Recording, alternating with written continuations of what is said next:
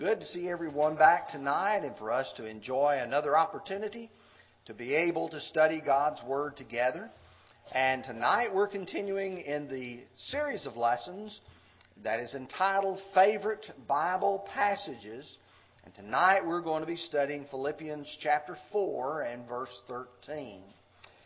And the truth is, many people have taken courage when they have read such great passages as Philippians 4 verse 13. And because of that, they have been encouraged and enabled to do and accomplish great things for the Lord. I want you to see those verses in front of you when Paul said, I can do all things through Christ who strengthens me. And you know, as you look at some of these passages, many of them have some significant stories behind them. Over the past few weeks, as some of you have given me cards and you have written down there your favorite passage, this one has a great lesson behind it, or a great story behind it. When Sister Melissa Brock handed me the card, she said, I need to tell you about the background of this. She says, I have some antibodies that are in my system which makes it difficult for me to have children. And she said, you know, we were real nervous about it and real concerned. And then she was visiting a religious bookstore and saw a pen that said Philippians 4 and verse 13, I can do all things through Christ who strengthens me. And that child, which was born from Philippians, is Philip. And I know that those of you who want to pat Philip on the back and say, you know, you came from Scripture, boy. And great thing about that. But I thought, how wonderful. That thought in mind, because when you go back to Genesis 18 and verse 14 with Sarah, is anything too hard for the Lord? At the appointed time I will return to you according to the time of life, and Sarah shall have a son. You think about those words. God can do so many great things if we will just let Him work in our lives, pray to Him, ask for His blessings. God will bless. So our lesson tonight is going to explore this passage with its original context and then some meaning that we can draw from ourselves. We're going to look at three things. We're going to look at the context of the passage. Then we're going to look at the contentment that Paul talks about with that. And then finally, the confidence as it is expressed in verse 13. Let's begin. If you will, open your Bibles. We need to look at verse 10 as Paul introduces the context here of what he says. He says, But I rejoiced in the Lord greatly that now at last your care for me has flourished again. Though you surely did care, but you lacked opportunity. One of the first things I want you to notice is the Philippians were a caring church. These are people who were interested in what was going on in the lives of other people. You know, Paul had taught them that. In Philippians chapter 2, he said in verse 4, not looking each of you to his own things, but also to the things of others. Look out and see what other people need. See what kind of difficulties, what kind of problems they might be facing. And Paul says, I know that you cared. You just lacked an opportunity to do that. And when you think about that, God uses His people to accomplish His work of encouraging and comforting. Let me illustrate that to you. In 2 Corinthians chapter 1, verses 3 and 4, he said, Blessed be the God and Father of our Lord Jesus Christ, the Father of mercies and the God of all comfort. Okay, you see there's the God of comfort. But then he says, who comforts us in all our tribulation, that we may be able to comfort those who are in any trouble with the comfort wherewith we ourselves are comforted of God. The truth is that God uses individuals. He uses you. He uses me to be able to help other people go through difficult times. Some of you are really talented at it. And what you see here in this case is that's the way He uses them. But you go to chapter 7, and he's talking about Titus, And he says, therefore we have been comforted in your comfort. And we rejoiced exceedingly more for the joy of Titus, because his spirit has been refreshed by you all. See, Paul is saying, Titus was also encouraged. Titus was also comforted. But you're the ones who did that. We need to recognize that when we pray to God and ask God for blessings, many times the way God accomplishes that is that He uses us. We need to see ourselves as being a tool of an instrument of God to be able to accomplish His will. In 1 Thessalonians 5 and verse 11, therefore comfort each other, edify one another, just as you're also doing. Whether it's the church at Philippi or the church at Thessalonica, which, by the way, were both churches in Macedonia, both of them were the kind of caring church that they ought to be. But now, if you'll notice verse 10 again, he said, you surely care, but you lacked an opportunity. Many of us find ourselves looking at the congregation of people and saying, I don't know what everybody's need is. I don't know if this person needs that encouragement or something else. But you've got to have your eyes open. You've got to be looking for it. And when you do, opportunities will present themselves.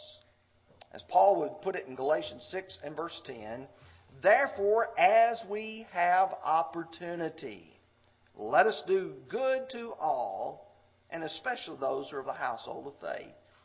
There will be times and there will be opportunities when you will find yourself in the presence of someone who's worried about a child being born. They're going to be worried about a loved one surviving. They're going to be worried about their jobs. They're going to be worried about how they're going to make it through this life. And your words of encouragement can be the words that God wants spoken by means of helping them. In 2 Corinthians chapter 11 and verse 9, Paul says, and when I was present with you and in need, I was a burden to no one. For what I lacked, the brethren who came from Macedonia supplied, and in everything I kept myself from being burdensome to you, and so I will keep myself. Paul said, I didn't want to burden the church at Corinth. So what I do, the brethren who came from Macedonia, they saw there was an opportunity, and they stepped in, and they fulfilled that opportunity. Wow, that's a great group of people. But now that leads us, second of all, to the next two verses in this context. And they express the idea of contentment. I want you to notice with me now verses 11 and 12. Paul says, not that I speak in regard to need. For I have learned, whatever state I am, to be content. I know how to be abased, and I know how to abound. Everywhere and in all things I have learned both to be full and to be hungry, both to abound and to suffer need. When you look at those verses there's some things that are brought out. This idea of contentment. Contentment's a wonderful state. Over the years, I would say there's times in my life when I have been discontent. And I would say that most of us have. Where you want something that you do not have, and you would love to have it, and you would desire it. In fact, for some of you young people, I can tell you, when I turned a senior in high school, my father was a car dealer. And I thought in my mind, car dealer's son, going to give me a car? And then my daddy just really informed me well. He said, son, if I give you a car, you won't take care of it. But if you pay for it yourself, you'll appreciate it and you'll take care of it. So if you want a car, guess who's going to pay for it? And I look back now and I appreciate that. But that was a time of discontent. That was a time I wanted something. I would say most of us could multiply many times over in our lives things that we wanted, we desired. But contentment is a wonderful state when you're happy, when you're satisfied with what you have. But you see, Paul learned the secret. And the secret is to understand the difference between wants and needs and needs and wants. And many times our biggest problem is we look at our wants and we consider them as needs. And we don't need to do that. Listen to 1 Timothy chapter 6 and verse 8. Paul is discussing the desire for things, the lust, the covetousness of this. And he says, and having food and clothing, with these we shall be content. Food and clothing. You know, there's a lot of things in addition to food and clothing. To these are the basics of life. You know, our society is defined, you're not a whole person unless you've got a cell phone. Even our government thinks that, because if you don't have a cell phone, you can't afford one, we'll give you one. You see, our society has this view that there's all these things that we need, and Paul said, no, food and clothing. And go to Hebrews 13 and verse 5, let your conduct be without covetousness.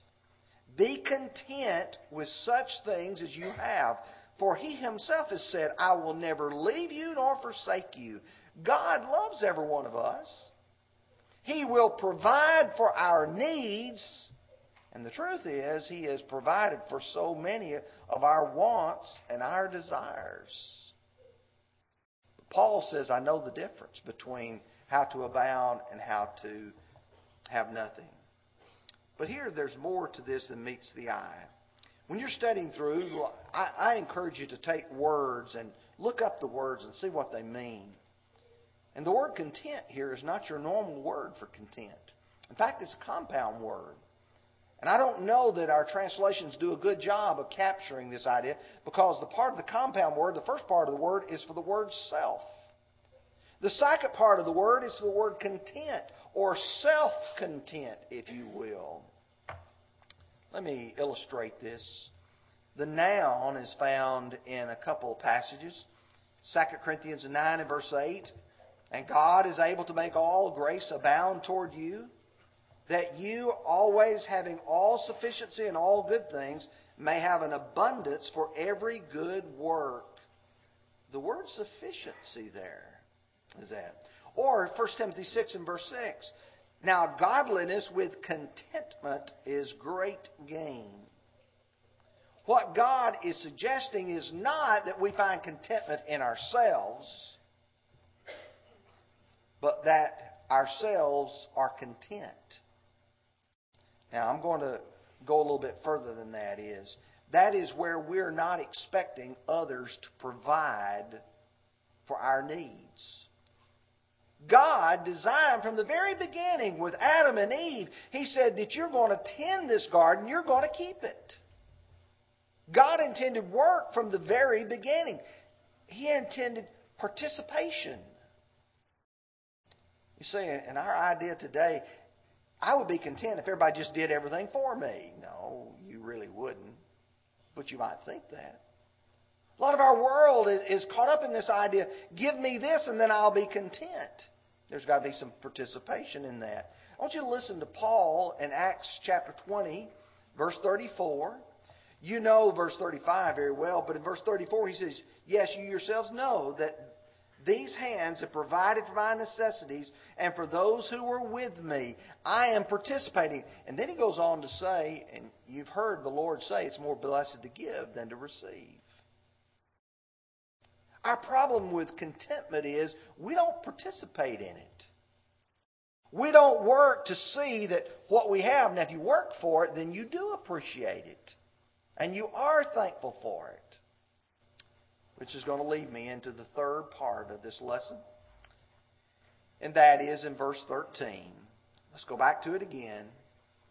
I can do all things through Christ who strengthens me. It's worth time to think about those words. I can do. Not what others can do. I'm not looking at and thinking what other people's obligations are, or what opportunities they have, or what blessings they have. I need to be looking at myself. What does God expect out of me? What is God expecting me to do? and not what others can do. Can do. That indicates action, accomplishment, not a defeatist attitude. I've got to tell you, sometimes preachers make mistakes. Many years ago, we were having a gospel meeting at the congregation where I was at prior to here, the Needmore congregation in Clarksville. Brother Johnny Hester was conducting that gospel meeting, and he handed me a little card, about like one of the visitation cards, with the topics written down for all the lessons. He handed it to me as I was walking to the front, and I said, "In tonight's lesson, Christianity comes in cars." And I said, "Cars?" And he just spoke. He said, "No, Christianity comes in cans." He didn't finish out his end. And I thought, cans. What you can do. Emphasis upon action, not inaction. I can do, not I can't do. All things. That's no limits. The idea that if I have the right motivation, if I have the right kind of attitude, listen to Luke 1:37. For with God, nothing will be impossible. And everybody says, "Oh yeah, there's a lot of things." You've already messed up. You've already gotten away from this idea of can do to what I can't do. With God, nothing will be impossible. You know what he said to those people who had that miraculous faith? He said, you can say to that mountain, be cast over into the sea, and it will. People have to have the confidence, I can do all things. Then that last part of that phrase, which is the key part. Through Christ who strengthens me. You see, I've got a participation. I've got to have the attitude. I've got to have the motivation. I've got to recognize that I'm not limited by my ability because I have someone behind me. Through Christ who strengthens me.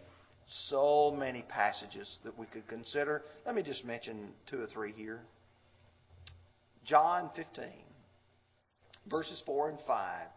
And I will tell you, let me put this in its context for you. Jesus is meeting with the disciples, either in the upper room or on the way to the Garden of Gethsemane. And he is explaining that he's going to go away, but he's explaining, you've got a job to do. You've got to carry the gospel into all the world. So here's what he says. Abide in me, and I in you.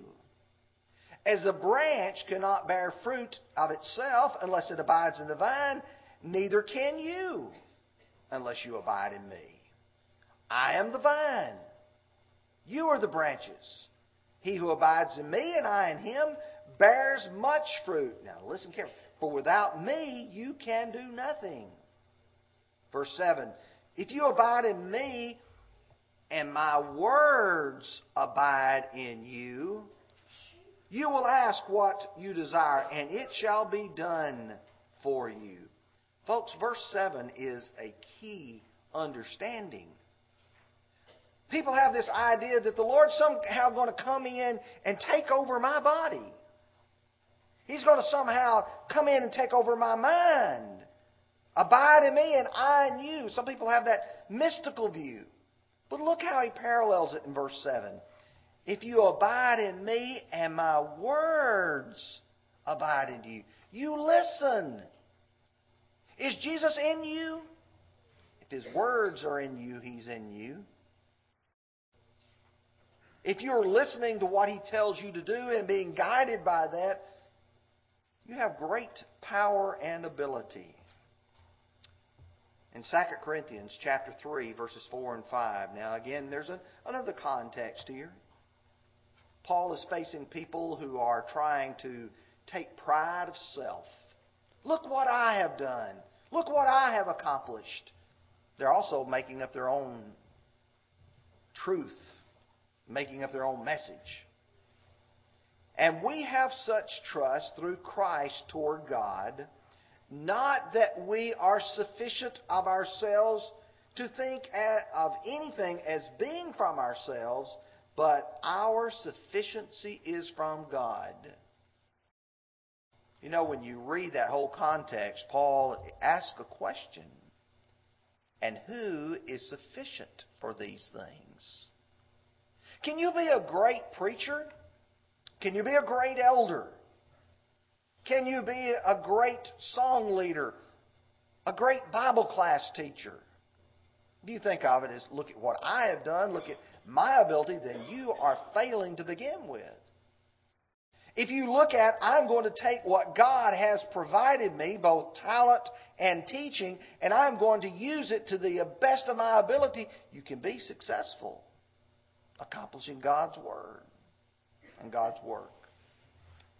In 2 Corinthians chapter 12, verses 9 and 10, Paul was struggling with a thorn in the flesh. God had given him great, abundant revelations. And because of that, it would have been easy for Paul to have become lifted up. And he said to me, my grace is sufficient for you. For my strength is made perfect in weakness. Therefore, most gladly, I will rather boast in my infirmities, that the power of Christ may rest upon me. Therefore, I take pleasure in infirmities, in reproaches, in needs, in persecution, in distresses for Christ's sake. For when I am weak, then I am strong. Do you ever feel inadequate? Do you ever feel like, I don't have the talent, I don't have the ability? Well, good. That's valuable for you to have that attitude, because you have to be willing to let the Lord use you. And if you want to try to be in control, it's hard for the Lord to use you. Because when I get to thinking, now I need to do it this way, and I need to do it that way, and I need to accomplish, then you have missed the most important part. Because it says, when I am weak, then I am strong. When I get out of the way and I let the Lord's work be done, that's when I am my strongest. One must have confidence in the power of God to accomplish His will. You see, in this context here, I can do all things through Christ who strengthens me. You know, if you'll think about it, and we do it God's way, I can assure you it will be successful. Isaiah 55 verse 11, so my word that goes forth from my mouth, it shall not return to me void, but it shall accomplish what I please, and it shall prosper in the thing for which I sent it. God said, I'm going to send my word out. If I don't cooperate, that's my problem. God will use someone else. I don't know if you remember about Queen Esther and Mordecai. Mordecai said, who knows where you are not come to the kingdom for such a time as this. And he says, but, Esther, you need to understand that if you don't help, salvation will arise from another. God can always accomplish His will. The question is whether or not I am going to be a part of it. In Romans chapter 16, verse 25, now to Him who is able to establish you according to my gospel, and the preaching of Jesus Christ, according to the revelation of the mystery, kept secret since the world began. He is able. Look at verse 20 of chapter 3 of Ephesians. Now to Him who is able to do exceedingly abundantly above all that we ask or think. Now look carefully at that last phrase. According to the power that works in us. You see, God can work in us and do great things if you allow the Lord to work in you and through you. One last verse, 1 Thessalonians 2:13. For this reason we also thank God without ceasing, because when you received the word of God, which you heard from us, you welcomed it, not as the word of men, but as it is in truth the word of God, which effectively works in you who believe. It works. And it works in us. What a wonderful passage of Scripture. I can do all things through Christ who strengthens me. If you'll take your songbooks out now, we're going to sing the invitation song. If you need to become a child of God, we're ready and willing to assist you. The baptistry is prepared. Their garments are prepared. We'd love to see a new brother, new sister in Christ tonight. If you are a child of God and you have sin in your life, maybe you've been thinking about it today. Maybe you've been struggling with, what do I need to do? We'd love to pray with you tonight. God can use you. Just let Him. Would you come while together we stand and sing?